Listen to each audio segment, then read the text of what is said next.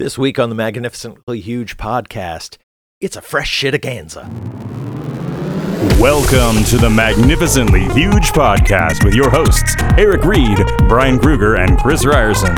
Three idiots who decided to slap an adverb together with an adjective to bring you one magnificently huge discussion each week about the movies and pop culture we kinda like, maybe even secretly love, before we ultimately crap all over them. We're not here to save the world, we're just here to make it weirder, one podcast at a time. This is Magnificently Huge. So, I was planning on doing an entire show about Dune, the novels, the movies, the everything, why it's sort of the Star Wars that's never going to be as big as Star Wars because it's smart and junk. Anyway, I had this whole thing planned out, and then yesterday I get messages from the boys on Slack, where I never look, and apparently all week they've been like, maybe we shouldn't do Dune, maybe we should talk about Another Way to Die, or whatever that James Bond horribleness is that's coming out, and so I was like, okay, so no Dune, got it. And so I show up today and they're like, well, what are we doing? Are we doing a Dune? Oh, fuck all of you, we're doing a Freshitravaganza, because we haven't done a show in a couple weeks for various reasons. And so we've all been just soaking up all that entertainment, just like you. And so we're kicking out the goodies, the things you should see, the things you shouldn't see. And you know what? We can't possibly have covered everything that's happened in the last month. So you got to get in touch with us if you've seen something we don't mention, because we want to know more. We really want to hear from you. We really, really do. Magnificently Huge. Just search for it on whatever it is you use. Find us and tell us what you're into. We want to know. We'll mention you. We'll thank you greatly. I don't know. Listen to the show. Jesus. Hi, everybody. Magnificently Huge podcast. What's up? This is Eric. That's Chris. Hey, Eric, this is Brian. No. You're Brian. I'm Chris. Get it straight. Yes, we did it. And that's Eric over there. And this is the Magnificently Huge podcast, as we said. And intros incredible. in under 1 minute. Ba-boom. Yeah. We don't always do that because after 4.5 years, we still don't know what the hell we're doing. It's awesome. Back after a couple of weeks of time off, and now we're back to it. Yes. We are. And we totally fumbled the topic this week. I'll take the blame on this. Eric had a topic, and I'm like, yeah, but can we do that in a couple weeks? And then it was like, well, now we don't have a topic, so... Yeah. So, yeah. You're welcome. I'm willing to say it's your fault if you want. But we've been away so long that we all, except for Chris, have like watched so much fresh shit that we're just going to do a Freshitravaganza. This shit is fresh! Oh, shit, that is fresh. This stuff is really fresh! Well, I will say this. One part of the reason that we had time off is because I took a week and I went to Chicago with my wife, and we walked top to bottom that fucking town. We averaged about 8 miles a day on foot, just seeing all of the stuff. And I don't know if that sounds tiring to you, but I slept so good every night. It was amazing. And I don't get that kind of sleep at home because I've got dumbass cats that always like to wake me up.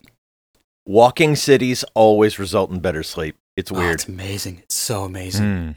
And it's so weird being in a city like Chicago that has actual working mass transit that you forget that other cities don't have that. Like when I come home, I get pissed because then I'm like, I should be able to just walk 2 blocks, get on a fucking train and go anywhere, or get on that bus. But no, here in Austin, don't move here, by the way. It sucks. It sucks so bad. You could wait an hour for a goddamn bus, and then it would take you 4 hours to get across town. It's so irritating. Having been in Austin to visit you, though, that city, it's like a drop of oil in the ocean that just spreads. I mean, it is a wide city. You know, and I don't know how who grew up in Phoenix, which is also pretty sprawly, but Austin is ridiculous. Yeah. Well, Austin, like not moving here from Phoenix, it's like Austin is not built on any sort of grid system for its streets because there's so many rivers and streams and hills and nooks and crannies, that's literally how it built up since the 19th century. And so when I moved here, you could literally follow a road and just think, oh, I'll turn here because that's west, and that'll get me where I'm going. And then you wind up in a dead end, and then you got to turn around, and then you got to figure out how to get back to where you were to go back where you were going. It's such a screwball city. It's just, nothing about it is good. Nothing. But there you have it. That's my little. Now imagine doing that walking. Yeah, seriously. Usually people who are like, don't move to Austin, are interpreted as being, I live in Austin and I don't want more people here. Chris is like, no, seriously, I'm Save leaving. yourself. Yeah. No one should be here. Yeah, it is. It is not worth it for the hipster cred. Faux show. There you go. But meanwhile, those of us in Portland say, you know what? We're tired of you assholes from California moving up here. Don't move here anymore. Move to Austin. Yeah, we're getting all the assholes from California, thanks to you just redirecting them. So, muchos, graciasos. Is it winter in Portland, by the way? I keep seeing reports that the weather's getting cold. It's cold. It's autumnal, I would say. Okay. Which is nice. I love it. It's cloudy, it's rainy, and I get to eat apples. So you don't eat apples except the fall? Apples are for real. No, really good apples. Okay. Like Oregonian apples. Like I drive like 5 minutes outside of Beaverton and I hit farmland. And like on the edge of the farmland, they have little shacks where they sell sacks of their apples. Apple shacks. Do you get like bags of apples? Yes. Apple bags. I'm like a little child. So that's always just I'm sad that it's the case, but anytime I hear the word apples, I immediately cross-reference in my brain pan to Good Will Hunting. That's just immediate. So now I'm like, how do you like them apples? It's just irritating. Yeah, no. I do that all the time too. God damn it. Fuck you, Gus Van Zandt. At work, there was something that screwed up, and there was a guy in dev who thought it was my fault, and I was like, no, I didn't do anything, and so I wrote an email to a third person asking them if they did it, and they said, yeah, that was me doing this thing, and I wrote back the first guy in dev, and I said, hey, do you like apples? That's all I had to say. Boom. Nothing like a 25-year-old film reference to really stick it to somebody. That's good. Right. Yeah. To stick it to somebody who might be younger than the film. Yeah, anyway. Yeah, really. No, he was my age. Okay. Really? Okay. Interesting. Well, I'm interested. So, do you all have movies, TV shows, music? I have all of it. You got all of it. A full Apple bag. Okay. Pile. I'll kick you off though. Let's get the show rolling with something that maybe we'll get a hashtag out of. Okay. Because I'm pretty sure I'm the only one of us that went and saw Venom, Let There Be Carnage. Oh, good You're right. Christ. Yeah, you are right. There was nothing about that made me go, I really got to get out and see this thing. Yeah, it looked terrible. Yeah, including the previous movie, right? Yeah. Does it still use the toe-tapping Eminem theme song? Yeah, please.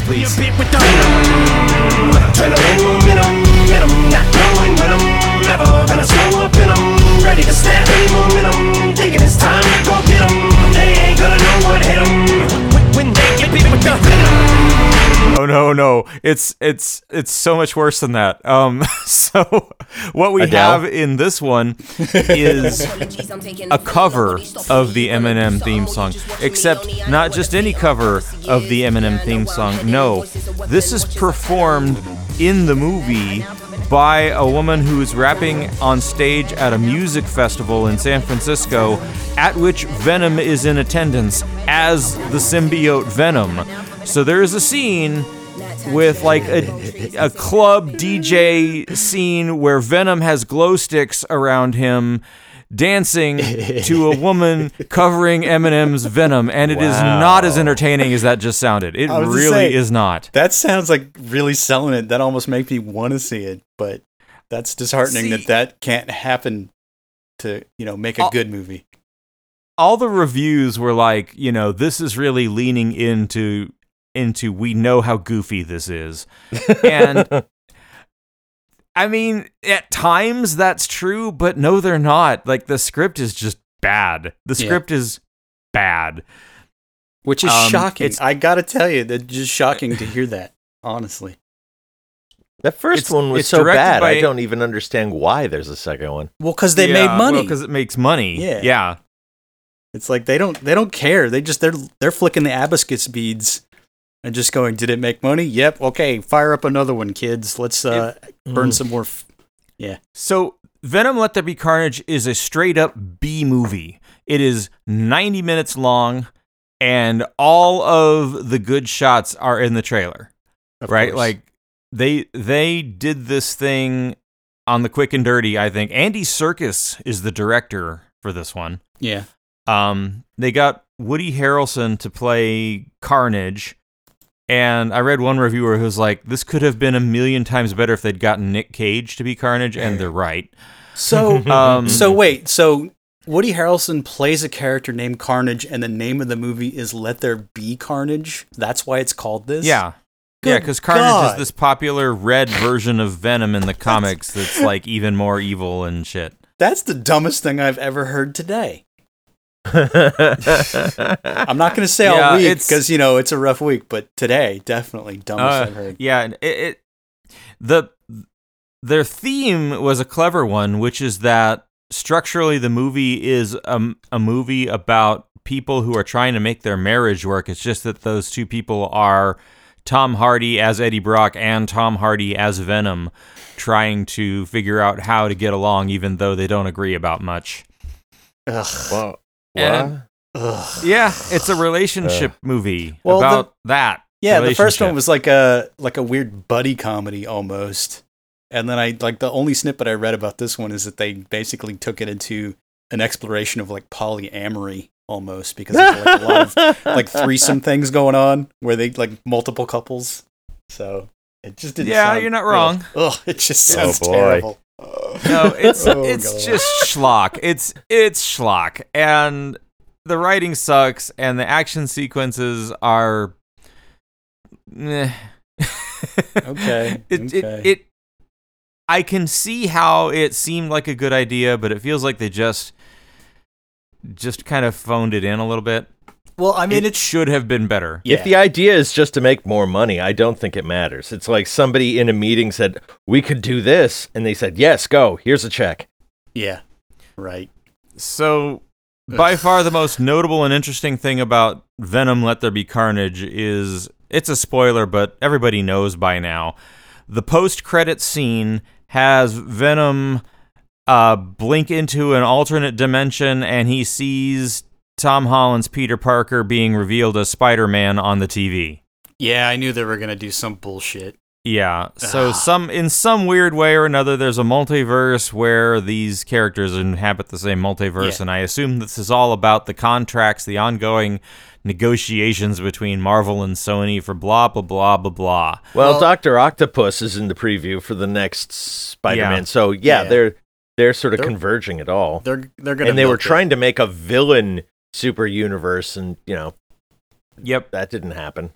It's just irritating because Loki, while not a bad show, was not great, but that's the one where they basically decided that they were going to set the stage for all of the multiverse crap that's about to come, and it's just I'm tired already, and it hasn't even begun.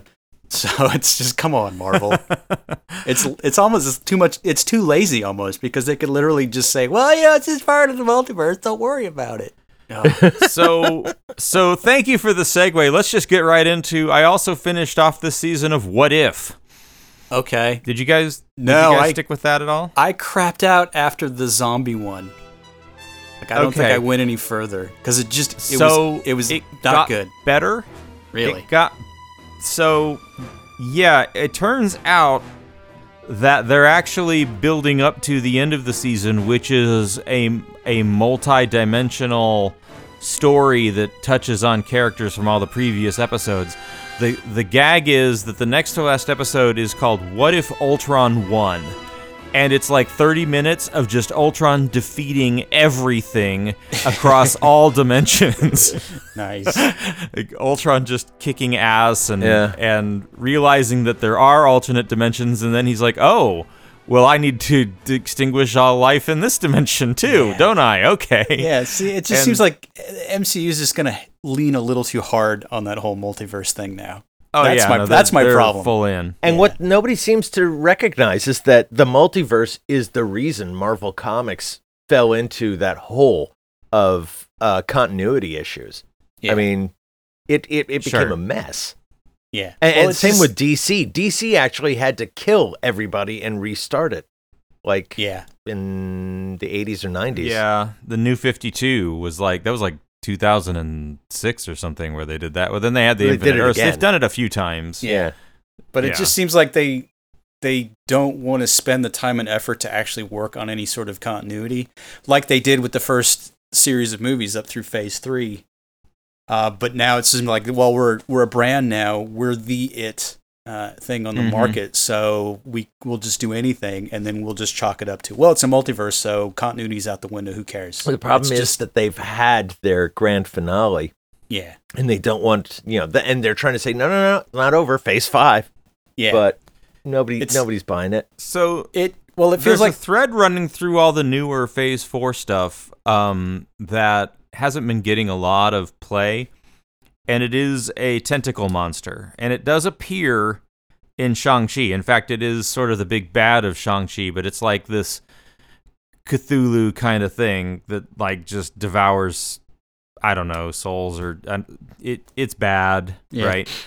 But it also is trying to get freed from its whatever interdimensional prison of convenient writing, and so it lies to people and tells them what they want to hear to manipulate them. That was a big thing in Shang-Chi. Yeah. And so the hypothesis is that that's why Wanda can hear her otherwise non-existent children calling for her help at the end of WandaVision. It's why we are seeing tentacles in What If, and it's possible that this is like a thing that's getting threaded through all the things. I guess. It's just got to feel like when Leone hit it big in the 60s with the spaghetti westerns, when Clint Eastwood, like The Man with No Name, and then suddenly that was the big western style. But then in the 70s, you get all of that awful dreck that's just like low mid-budget, and it's just looks cheap, sounds cheap. That's what I feel like is happening here. It's like the genre is just in its death throes at this point. Because like Eric said, they peaked. They hit their climax with Endgame, and now it's just, it's on autopilot. And give them credit, 20 movies across 10 years, and for the most part, they were all at least like watchable. Good enough. Yeah. Well, they were like a template. They were the same. If you think of it, really, we watched the same movie over and over again. And over, yeah. It's like that first movie was good. I enjoyed Iron Man, that thing that they wrote on the spot, you know. But basically, okay, like the hero is learning how to do his shit. He runs into an obstacle. He overcomes the obstacle. He wins. Along the way, we have some smart ass jokes and like a moment of oh shit. But otherwise, tonally, it's the same thing each time. Yeah. And then there's a sky beam and disaster porn and shit blows up real good. Yeah. All right. So that's my Marvel and Marvel adjacent fresh shit for the week. Let's let Eric have a turn. Yeah. Hit us, Eric. Yeah. So I had to Black Widow. I still haven't seen it. Oh, we're still here. I still haven't seen it. I saw it was on Disney Plus now. Yeah. Man. I mean, it just I let me count the ways. So as long as we're talking about Shang-Chi, it's like, okay, this is a movie we literally didn't need to have, right?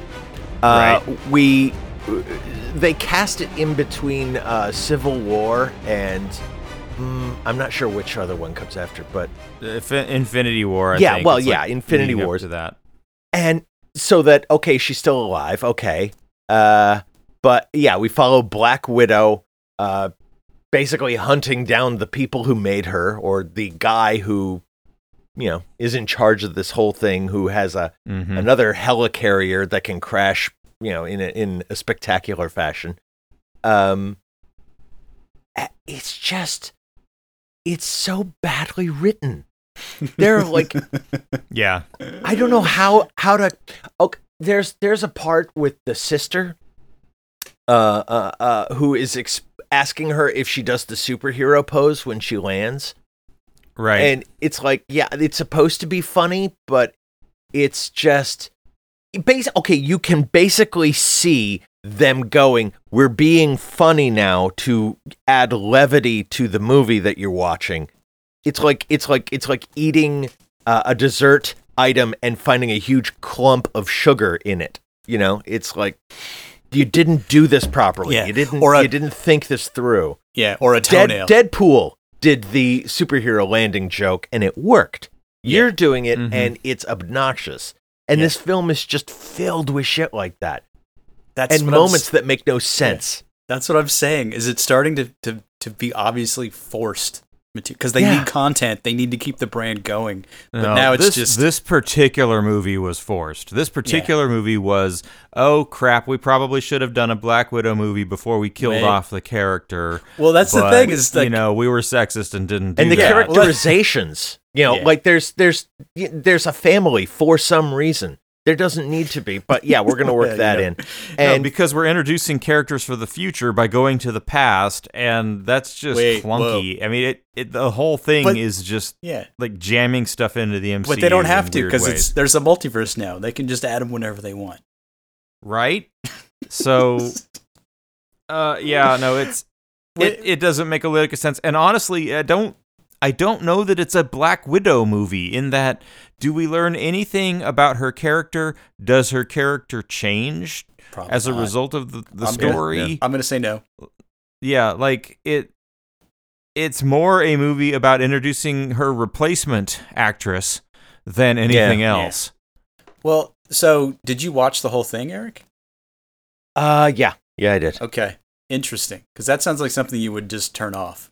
So I kind of had it. Well, in truth, I had it on. You know, I was like, it was like something I kept going, You know, like I tried watching the first half of it, and then I was just like, I know I could clean this room while this movie is on. Well, the reason I didn't bother is because of all these points that you both bring up. I'm like, I could just inherently synthesize that as how I would react to the Black Widow movie. So I just never said, I'm going to watch this thing. You want to know why I watched it? My real reason, because I'm such a Grinch that the entire time this whole phase 1 through 4 or whatever was going on, every Marvel movie I'd watch, I'd go, oh, this is the one that's going to kill it. Oh, this is the one that's going to kill it. And it's like each time waiting for the bomb. Each time they were kind of okay. Eternals, but like, Eric. I think it's Eternals. Yeah. When Ant-Man Eternals is going to kill it. Yeah, when Ant-Man came along and I watched that, I was like, exactly. Nope. Time's up, motherfucker. Same. You know, didn't happen. And time's up ended up meaning something else completely. But we'll see. I think they've still got gas in the tank, but it's just the tank's starting to get corrosive holes in it. So it's eventually just going to sputter. Yeah. Yeah, the Black Widow movie is still more, I would call it, more entertaining than, like, say, The Old Guard or any of these sort of, like, Netflix action movies. Okay. See, the problem is, in my head, I've got a better Black Widow movie. And it's because I've actually read the goddamn comic book. You don't include a family. You don't include a history. You have one woman with red hair who's pissed the fuck off and just leaves a trail of bodies on her way to, the bad guy. And it not unlike the unsuccessful but well-intentioned Aeon Flux movie of like 2000. Right. Well, the thing with Black Widow, they did Captain Marvel, and that was their big, like, oh, this is our female superhero blockbuster. But then people called him out. It's like, you've literally had a superhero woman in your stable since the beginning, and you never bothered to give her a movie, whereas everybody else got one. It's like, you guys are assholes. And then they like, we probably should just give her a movie. And it's all like after the fact kind of bullshit. And it's like, that's the reason nobody thought that a female-led superhero movie would make any money. Yeah, the men... bunch of assheads. Well, look at the history of female-led action movies, and they've all failed. And Wonder Woman finally succeeded, but I still don't think it's on the strength of its writing. It's still a clunky, shitty eyesore. Well, Wonder Woman 1984 proved that you can definitely make just as bad of a female-led superhero movie as any other. Well, and I'm not sure if it's because they don't understand what makes these movies work when they work, or if it's because they don't care. They just need to churn out product. I think it's somebody just the says, latter. I'd like to make Wonder Woman a Mary Kay salesman. Okay, yeah, sure, shit, do it. We'll make sure that this makes enough money through promotion. Well, I don't think it's a matter of the movies themselves, like female action leads, are bad because they're women in the leads. I think they're just poorly written to begin with.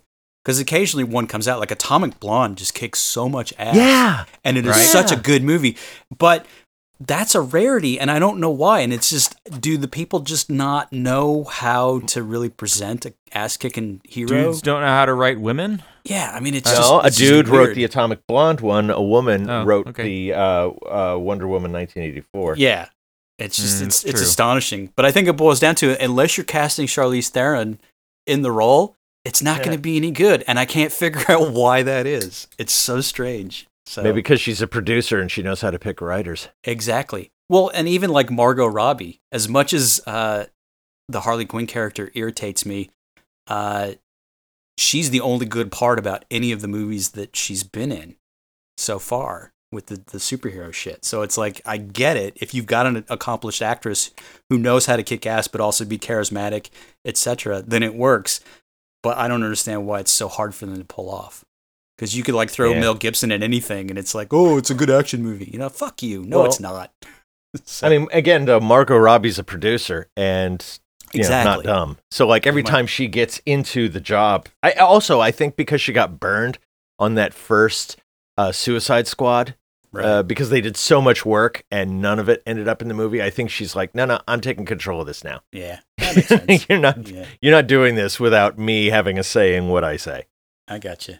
Well, I mean, that James Gunn Suicide Squad movie kind of got screwed by the Warner Brothers putting everything on HBO Max thing. Like, all of those Warner Brothers movies have tanked at the box office, and I think it's because everybody just took HBO Max and watched it there. Yeah. Whereas Black Widow, because they did the you have to pay if you want to watch it at home thing, Shang-Chi was theaters only, Venom is theaters only. They're actually performing because they're making people go to the theater. Yeah, and maybe. And box office means nothing anymore anyway. It's like you can say, it didn't make any money at the box office, but it's going to do what it was going to do anyway, which is make a fuck ton of money over the next couple of years on streaming, people, buying it online. Ding, ding. And that gets to one of my biggest beefs with the whole system, is that they always make a big deal of a movie's like global box office phenomenon, $100 million worldwide. It's like, that doesn't mean it's any good.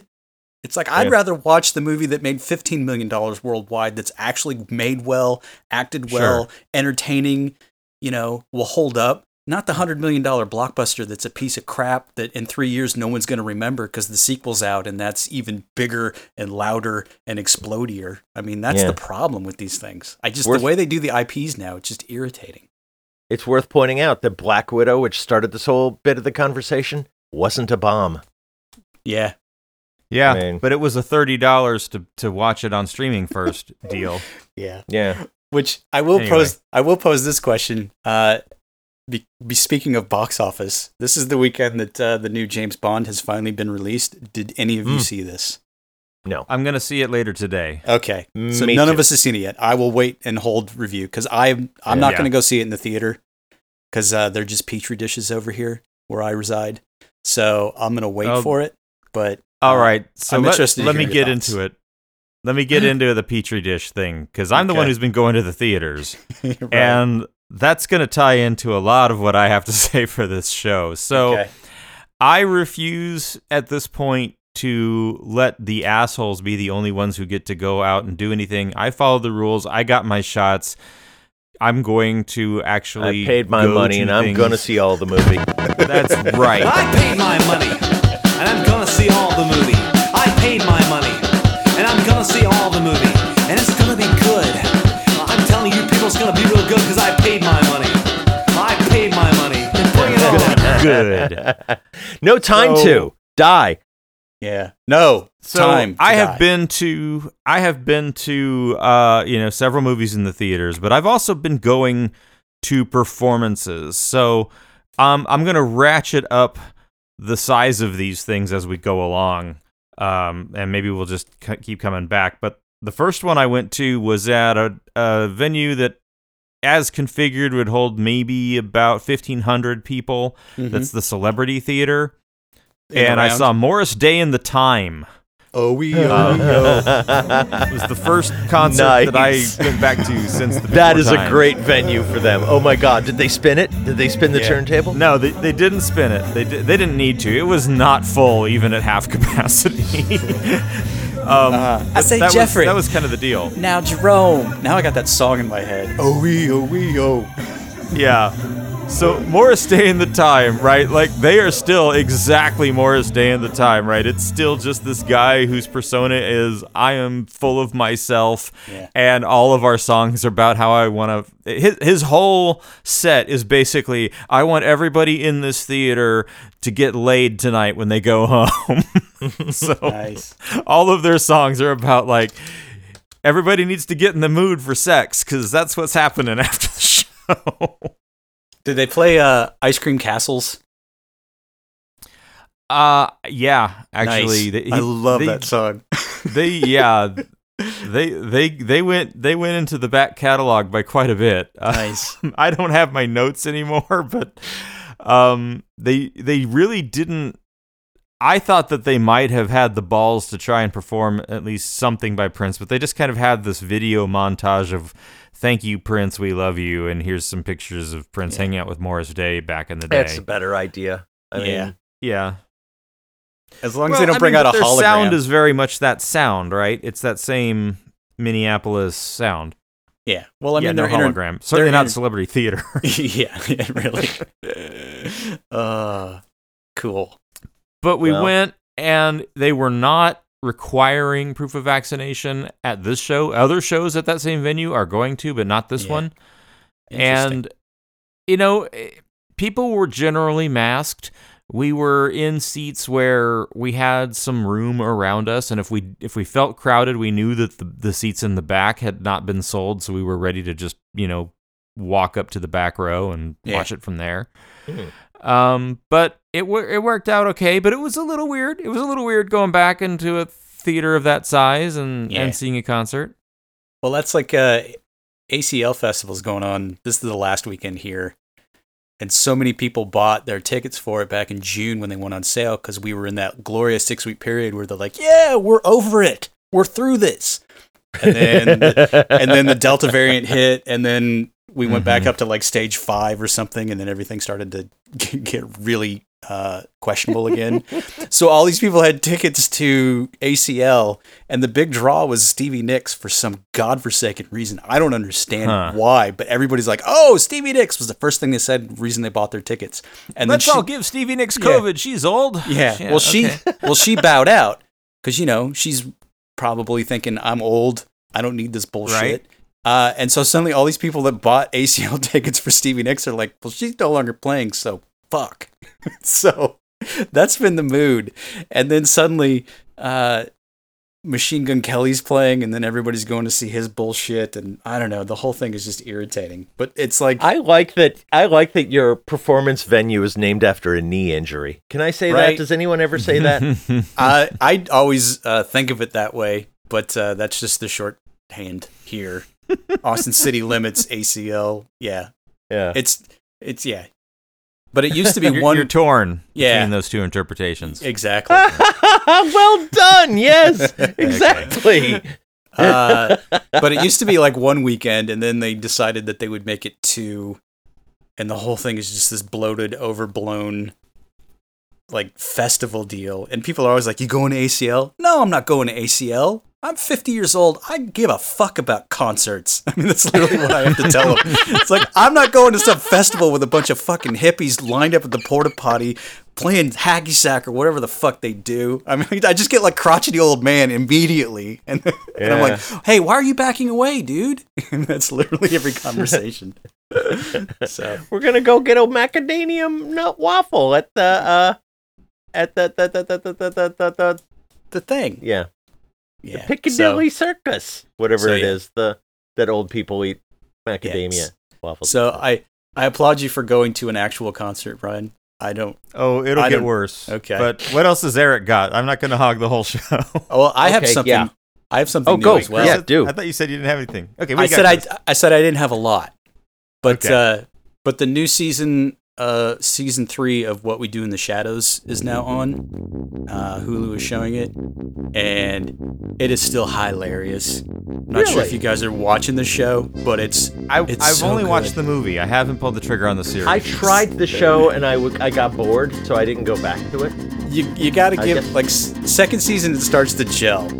Like the first season is just sort of them setting it up and you're kind of getting used to the characters. But by the second season, it's just they're so gelled as a unit that it's just so ridiculous. Where you get the best episode of season 2 is the one where Mark Hamill guest stars as another vampire who's been hunting Matt Berry's character Laszlo for like 150 years over some slight. So Laszlo basically goes and hides in the burbs somewhere and basically takes on the persona of what was his name? Shit. Oh, Jackie Daytona, human bartender. And he's like pretending to be a human bartending and like becomes like a scion of the community where he's like helping the local volleyball team hit the state championships and everybody loves him. And then at the end, Hamill shows up and then they have their like vampire thing. It's so ridiculous. But by the end of that season, Guillermo the Familiar finds out that he's actually of the Van Helsing lineage. And so he winds up through a lot of like happenstance killing a bunch of other vampires. And so it becomes this whole other side plot where like just out of like reflex. Yeah. Okay. And then the vampire council thinks that the 4 of them are somehow involved with these killings, and so then they get like bounties. I mean, it's just so overblown and ridiculous. But by the 3rd season, they're not even making any sort of continuity thing. They're just like every episode's its own thing and fuck off. And it's just funny as hell. So if you like really deadpan mockumentary stuff, this is definitely the series for you. So it's fun. So that's my hot pick for the week right there. What We Do in the Shadows. Thank you for coming to my TED Talk. Are any of the characters carryovers from the film, or is it all new characters that are just in the same universe? It's all new characters. They do cross over some of the characters from the movie, like Taika Waititi and Jermaine Clement show up at some point as their characters. But this is a whole new set of vampires in New York. No, that's good. I was worried that they had recast those roles, and I didn't want them to. No, it's a whole different household of vampires. And then the best character is Colin Robinson, who's an energy vampire. So he basically sucks the life force out of people by being intensely boring. And so he likes to go hang out. Yeah, he likes to go hang out at like the DMV and then just chat people up. And when he starts to get enough energy, like his eyes glow. So every now and then he'll just turn to the camera with this big shit-eating grin, and his eyes are just glowing this massive blue. And it's like, and the other person like slumped over in the wrap chair. up to an otherwise incredibly dull scene. Yeah, so it's fun. So they're good. But I'll watch anything with Matt Berry. I'm honestly a fan. So everything I've seen him in is amazing, and he's good. So there you have it. What We Do in the Shadows. All right. I'll give it. Yeah. I mean, running out of stuff here in the bunker. Yeah. Because the only other thing that we've sort of fallen into is reruns of Father Ted from the BBC, like 1996. Have you ever watched that show, Eric? Oh, yeah. Yeah. So isn't he the one? ridiculous. He's the one who made that sign famous, Down with This Sort of Thing. Yeah. Yeah. And it's I don't know if you're familiar with that one, Brian, but it's a BBC show, basically like 3 priests in like the Irish Catholic Church or whatever who fuck up so bad that they all get sent to this little island off the coast of Ireland for their parish because as like punishment. And it's the co-creators Graham Linehan, who would go on to do the IT Crowd, And so it's got a lot of that flavor. It's almost like if they just took the young ones and just transposed it to a bunch of fuck up priests in the Catholic Church and it's just so ridiculous and so sexist and so just off-putting. But like there's Father Ted there's Father Ted who basically just bumbles through everything, and he's generally a nice fellow. He's got his younger priest with him who is just dumb. He's just stupid as fuck. And he's a simpleton almost. And then they've got another father who's just like this raging alcoholic who just gets angry at the drop of a hat if he doesn't have his bottle of whiskey. And he's just all like, looks like a crazy homeless person. But he's wearing like the Catholic frock. And that's like the butt of every episode is just these freaks running around pseudo representing the Catholic Church and getting into all manner of misadventures. I didn't think I would like it because I'm not Catholic. But it's hilarious. It is classic. Yeah. And it's also very, it's almost more stereotypical Irish comedy than it is Catholic priest comedy. Because I don't remember any children getting felt up. Yeah. So it's all very amusing. There's only like 26 episodes, apparently. I didn't realize it was that short. But there you have it. So Father Ted. All right. Ask for it by name. Fucking great show. I loved that. Eric, where are we going next? Okay. A great show that my wife introduced me to called Work in Progress. We've been watching that. This one. Abby McEnany is the creator and star of this show. With I think Lily Wachowski is one of the producers on it. Huh. And it's a self-described butch dyke who has depression and is very OCD, and it's very funny watching her sort of try to I don't know, either maintain sanity or figure out why she's so fucked up. This bitch at work knows I've been fluctuating weight-wise, so she's like, I went to Costco and got you almonds. Fucking bitch. So I laid out 180 almonds. And every day I'm just going to throw one away. And then at the end, if I one last almond, if there's one almond left and I don't feel any better, I'm done. I'm out because I'm sick of it. I'm sick of struggling. And in my note, I'm going to tell that woman the almonds were what pushed me over the edge. Basically, I watch it because I see so much of myself in this show where it's just... You're an OCD sort of butch dyke? Yes. This sort of grimacing kind of self-loathing that goes on throughout this show. I'm like, yeah, I know that. So, like, what's the cure? What do you do? You know? What's up? That's such a great description, Brian. That's how I'm going to tell Eric, like introduce Eric to people from now on. This is my friend Eric. He's a self-loathing butch dyke. Yeah. It's spot on. It's there are parts of it that are like just hilarious. That it makes no sense for me to tell you about because they're all in context. And at the same time, there's a lot of pathos. It's not like sort of bullshit drama in between bits of comedy. It's not a drama that has some unfunny parts. It's just very well put together. Is it a work in progress? I don't think so. Okay. I think, well, unless, that's a good question. Because like I said, I think this is a little autobiographical. Because that would certainly be funny if it was like a compact one-season show and they called it work in progress. That would be a very subtle little jab. Yeah. She obsessively journals. So like she's always like writing down stuff. And at one point she has her boyfriend over, and bear in mind, boyfriend, it's a trans man. So it's a butch dyke dating a trans. It's all very like the gender fluidity in this show is amazing, you know, because none of it is considered or, you know, thought of as weird. It's just, okay, that's what's going on.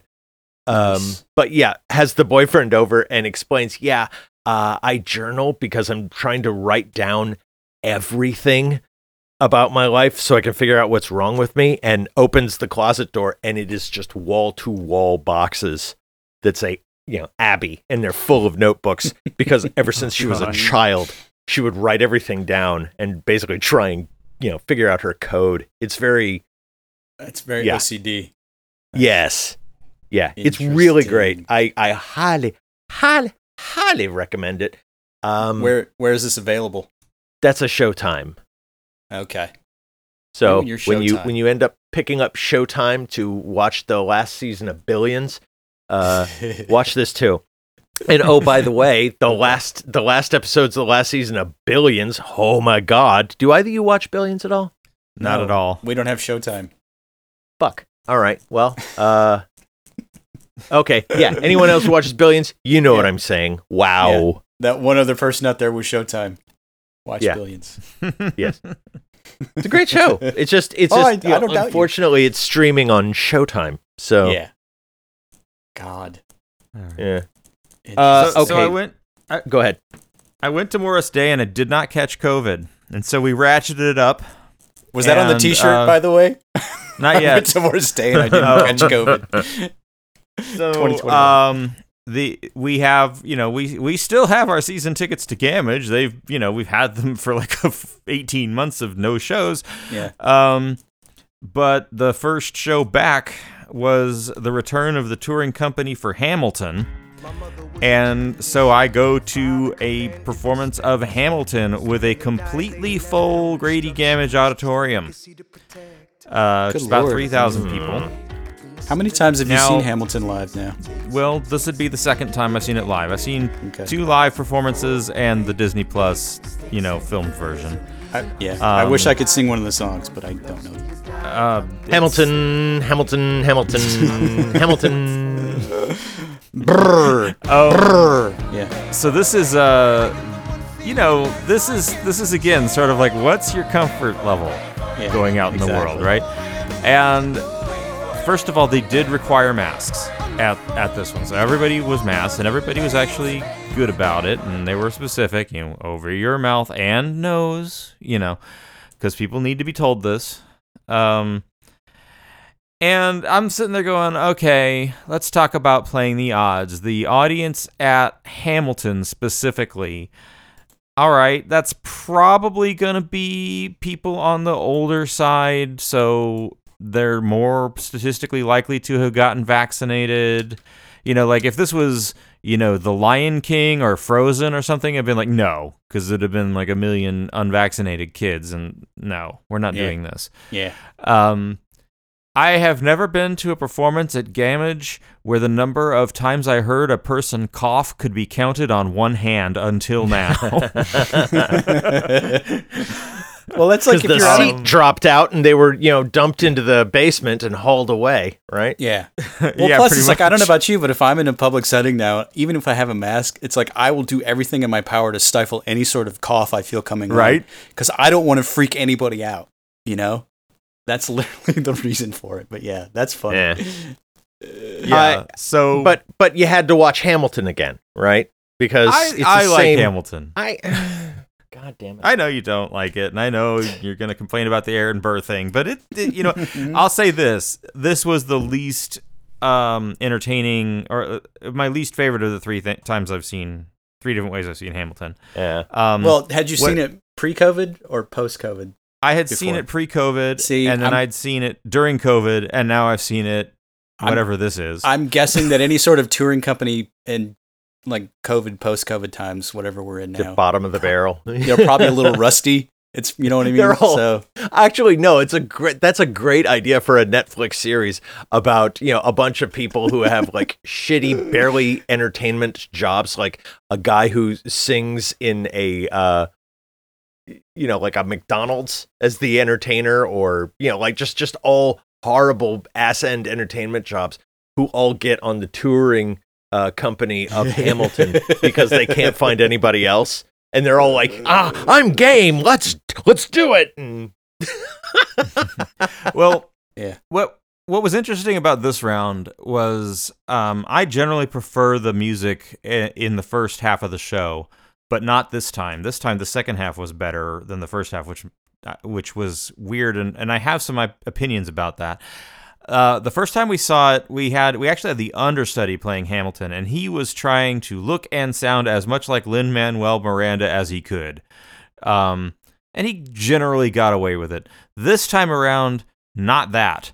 And in fact, that's okay. This guy is, he's got a deeper voice, and he's a way better rapper than Lin-Manuel Miranda is. And he's not as good a singer.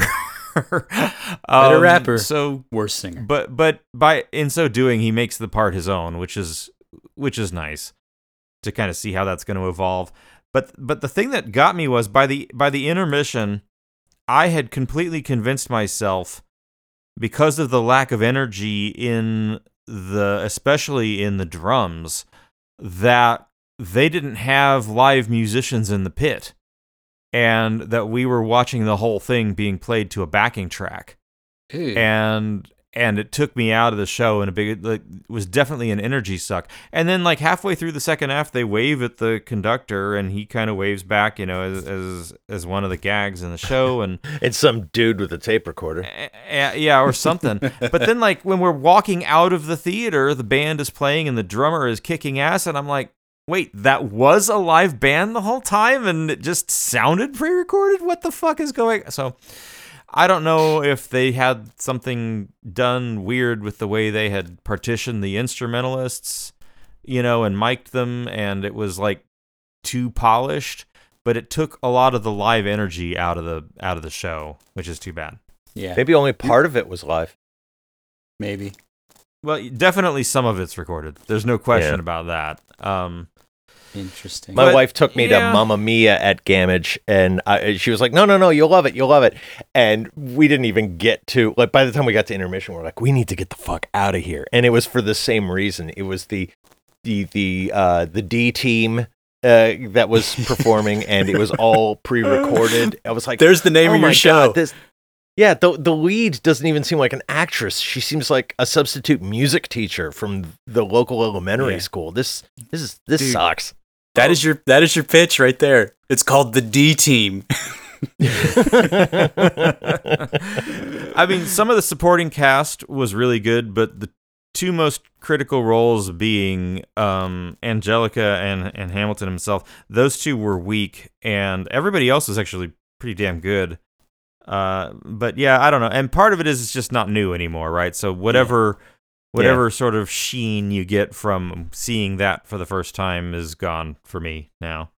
Oh my God, that reminds me, because I texted when I saw this a few weeks back, but I just randomly saw the trailer for Spielberg's West Side Story, and my immediate reaction was, why? It just doesn't. That's everyone's reaction. Yeah, I'm like, why are you doing this? It looks just terrible. Like, I love the original West Side Story by Robert Wise. Just the way it's shot, the colors. I mean, everything about it just screams musical to me. But I love it. And this thing is it's just so glitzy, glossy, slick, and has no reason for existence. I am looking forward to this for a couple reasons. One, I don't like the Robert Weiss version. Really? I thought it was dull. I thought it dragged. I did not like it.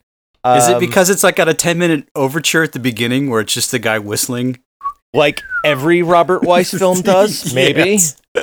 I mean, Jesus, from the Sand Pebbles to Star Trek The Motion Picture, which are both unthrilling. It follows that same lack of pacing. I guess, I think, and Steven Spielberg, will like... He will sell his own mother into slavery before he'll make a film that's, that drags. Yeah. If nothing else, he understands pacing.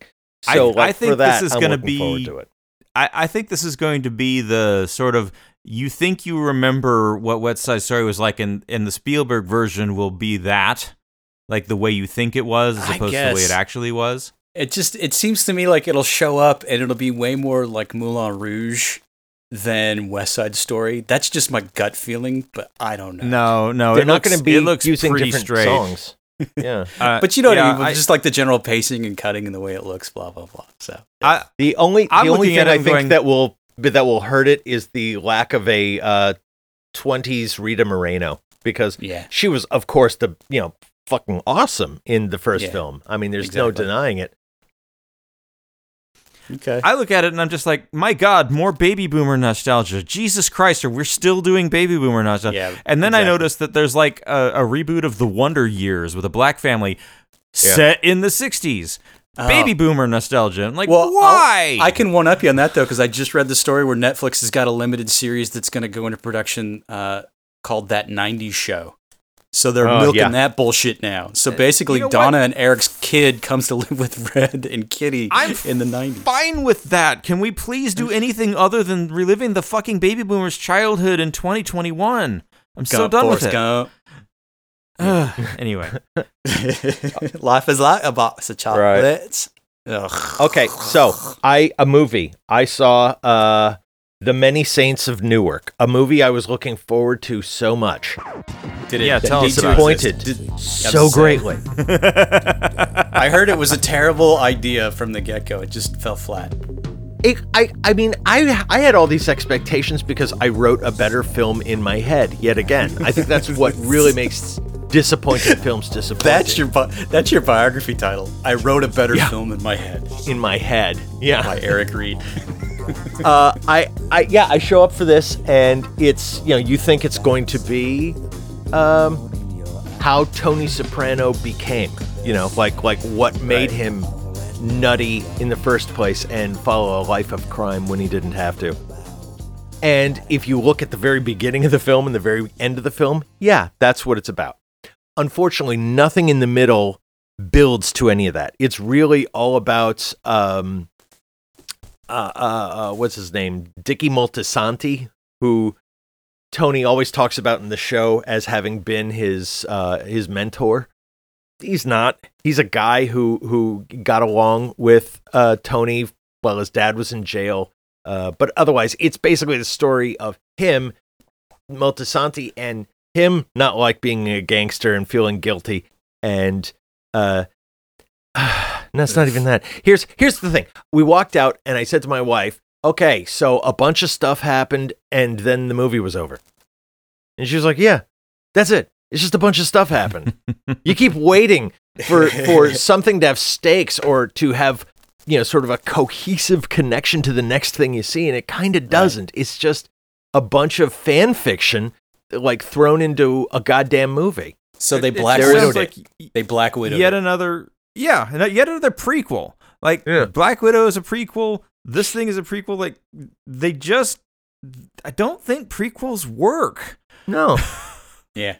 Because you don't need, if you needed that stuff so badly, you would have shot that originally. You don't. Mm-hmm.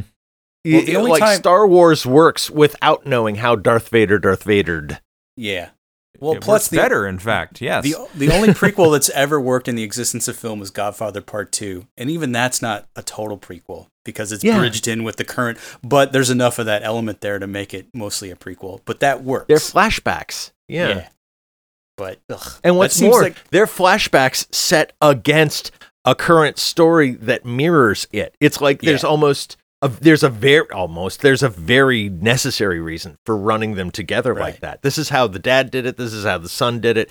This is why the dad ended up, beloved. This is why the son ended up feared and demonized. Yeah.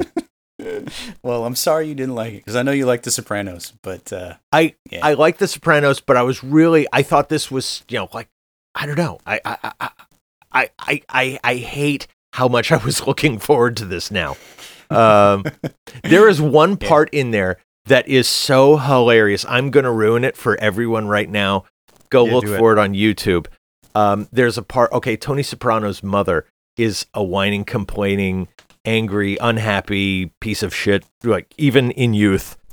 And she's Italian. Nothing she's that you in can the find car. familiar in any way. Right.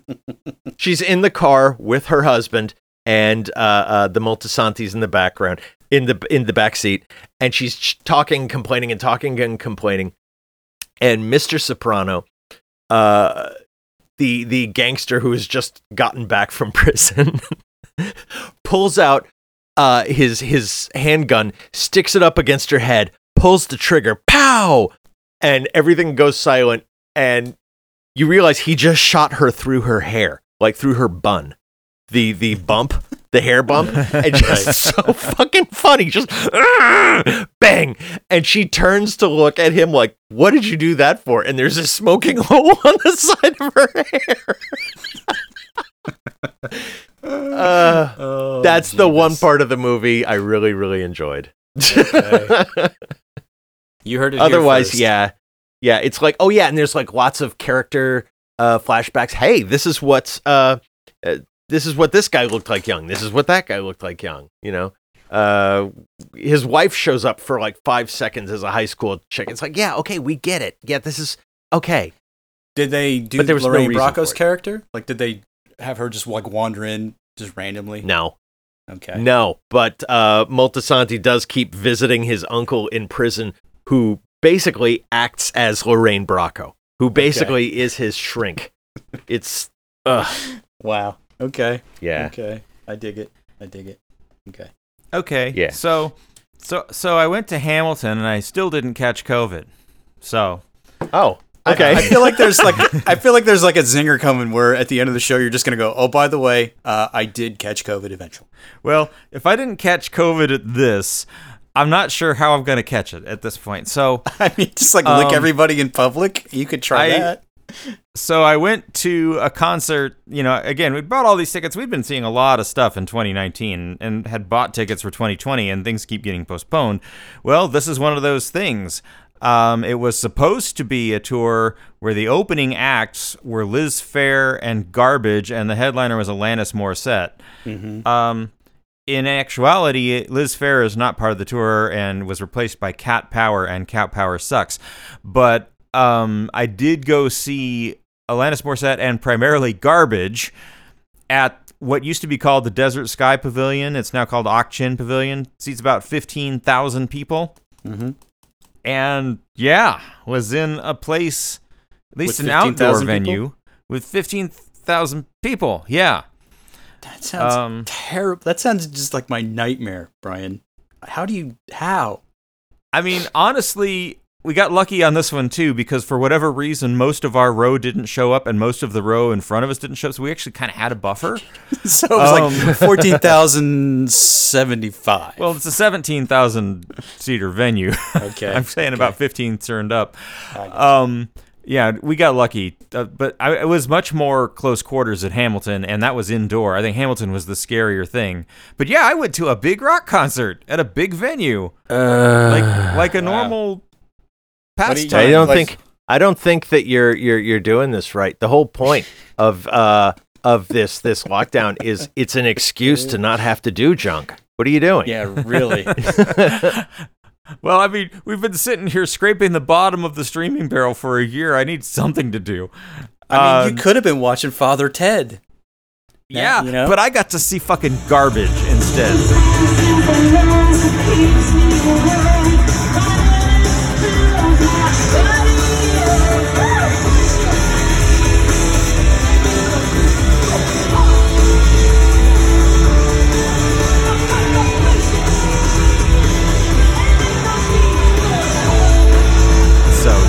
But I'm very happy because I had never seen them live, and they kick ass. Bucket list, literally. Yeah. Oh yeah, no, big old bucket list. They killed it. Did they stick to the hits, or did they do some like B cuts? It was heavily the first two albums. There was like one song from their new album, and some other song I didn't recognize, but mostly they stuck to the hits.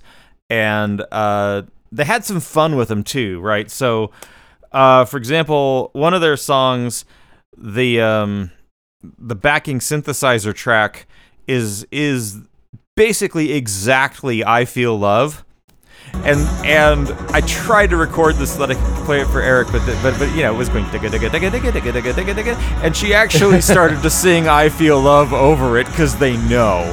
Right? It's like very distinctive. How could you not know? And Yeah, and another one of their songs, they're playing along, and you don't realize how much it's inspired by until they blatantly point out that this song can have a personal Jesus break right in the middle of it. Like, full on just sampled Depeche Mode and played that, and then started doing a verse and a chorus of Personal Jesus before transitioning back into their own the song of theirs that worked. But yeah, they killed it. Garbage was great. This was also the first time I've been to a big concert where I wasn't really there for the headliner. It's Alanis Morissette. Oh, yeah, why would you? And, I mean, she's got a lot of hits and had this really charming intro video. And, before I even get to her bit, between the sets, they're playing music, as they do. The DJs plays music. And they played Wonderwall. Ew. Now, here's the thing, right? You know how I keep saying you don't get to choose the songs of your generation? Nobody picked Wonderwall. But every fucking one of the 15,000 people in that concert venue knows the lyrics to Wonderwall and started, the song started, I turned to my wife. It's because there's they're gonna four. Sing, aren't they? Everyone's gonna sing. And sure enough, they did. Wonderwall is a song for simple people because there's literally 4 lines in the entire song. Yeah. So you don't need to know anything other than that. It's perfect for being drunk. I think that's what it's designed for. So, yeah. I was in the car just the other day, and I found myself, I think it's the wrong song, but I was like, Tuesday is going to be the day that starts with the word 2. Wednesday is going to be the day that isn't a 2 but 3. I'm not a 2 but 3 and 2. And like it's that kind of thing that those lyrics make as much sense as anything the Gallagher brothers wrote because none of the words make any goddamn sense. This is true. Well, that reminds me of this weird random interview I just fell into flipping channels one day, and it was Liam Gallagher on some show. They were interviewing him, and he was talking about how he was hanging out with Steve Coogan back probably the late 90s, so it was before Coogan cleaned up and got sober, and they just had been on a bender, and they ended up in the hotel bar. And people were going up to Liam Gallagher and just saying, sing Wonderwall, sing Wonderwall. He's like, no, fuck you. I'm not going to sing Wonderwall. Because you could tell he just gets irritated when people ask him to sing Wonderwall. So Steve Coogan's like, I'll get up, I'll sing. So Coogan gets up and starts singing the karaoke. And people are looking at Liam Gallagher now going, hey, he's better than you.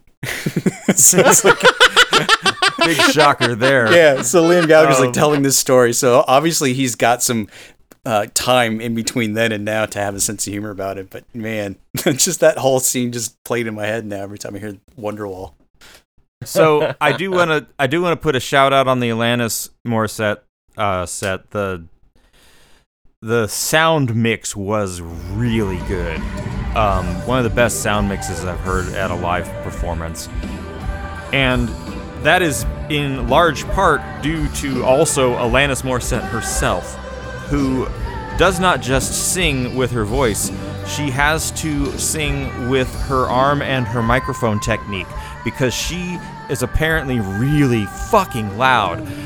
When she's hitting the high notes, she has her microphone arm fully extended at about navel level, and it's the same. And so for every note she's singing, her mic is at a different distance to her mouth, because otherwise she's just going to distort the crap out of everything. And they nail it. She knows how to do that. Also, she just does not stop running across the stage, left and right. This woman gets her steps. Her Fitbit is happy with her. It's the things you think of when you're older now that you wouldn't have before. Yeah. So Alanis that artist is really getting their steps. If you're a fan of hers, she puts on a good show. They played several hits at the beginning, and it was a Sunday night, and we did the full on Mark Maron Rolling Stones thing, and we're like, okay, as soon as this gets boring, we're out, and so we left. I love that bit. Yeah. I remember in high school. I'm sorry, in high school on PBS, I remember they had a concert of Peter, Paul, and Mary, and I was like, oh God, how awful to be so old that this is and now I did the math. Alanis Morissette to us is Peter, Paul, and Mary to people in 1989. It's Oh. Well, that's like if you do the math. So getting it's like in her steps, that hits hard. Yeah. Well, it's like doing the math. It's like if you did Back to the Future now and went back to the same period of time, then you would be looking at like 91.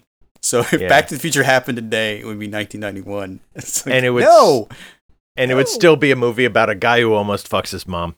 Yeah.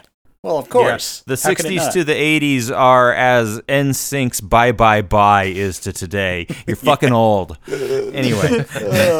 At least I'm getting my goddamn steps in. Yeah, we're in the home stretch, fellas. Almost done. Yeah, the sweet. Speaking of which, I think that's probably, unless somebody's got anything burning, we might have hit the end of the show. No, I'm just waiting. Because we're going to need all of next week to talk about Squid Game. Because, damn. I haven't seen it, so maybe I'll have to watch some. All right, Squid Game. Stay tuned for Squid Game on the next episode of the Magnificently Huge podcast, which you'll hear. I'm just waiting for the sweet embrace of death. That's really my bag right now. Well, while you're waiting for the sweet embrace of death, subscribe to the podcast, and the next episode you hear will probably have Eric talking about Squid Game. If you rate the podcast, maybe more people will hear it, and they can wait for death with you. And tweet us your nihilism. We are at maghuge, MAGHUGE, or email magnificentlyhuge@gmail.com, or find us on Facebook or Instagram, or our website, maghuge.com. Check it out. There's more of this. Don't. Fuck it. We don't care. We're so ironic. We're trying to get nihilists to do something, really?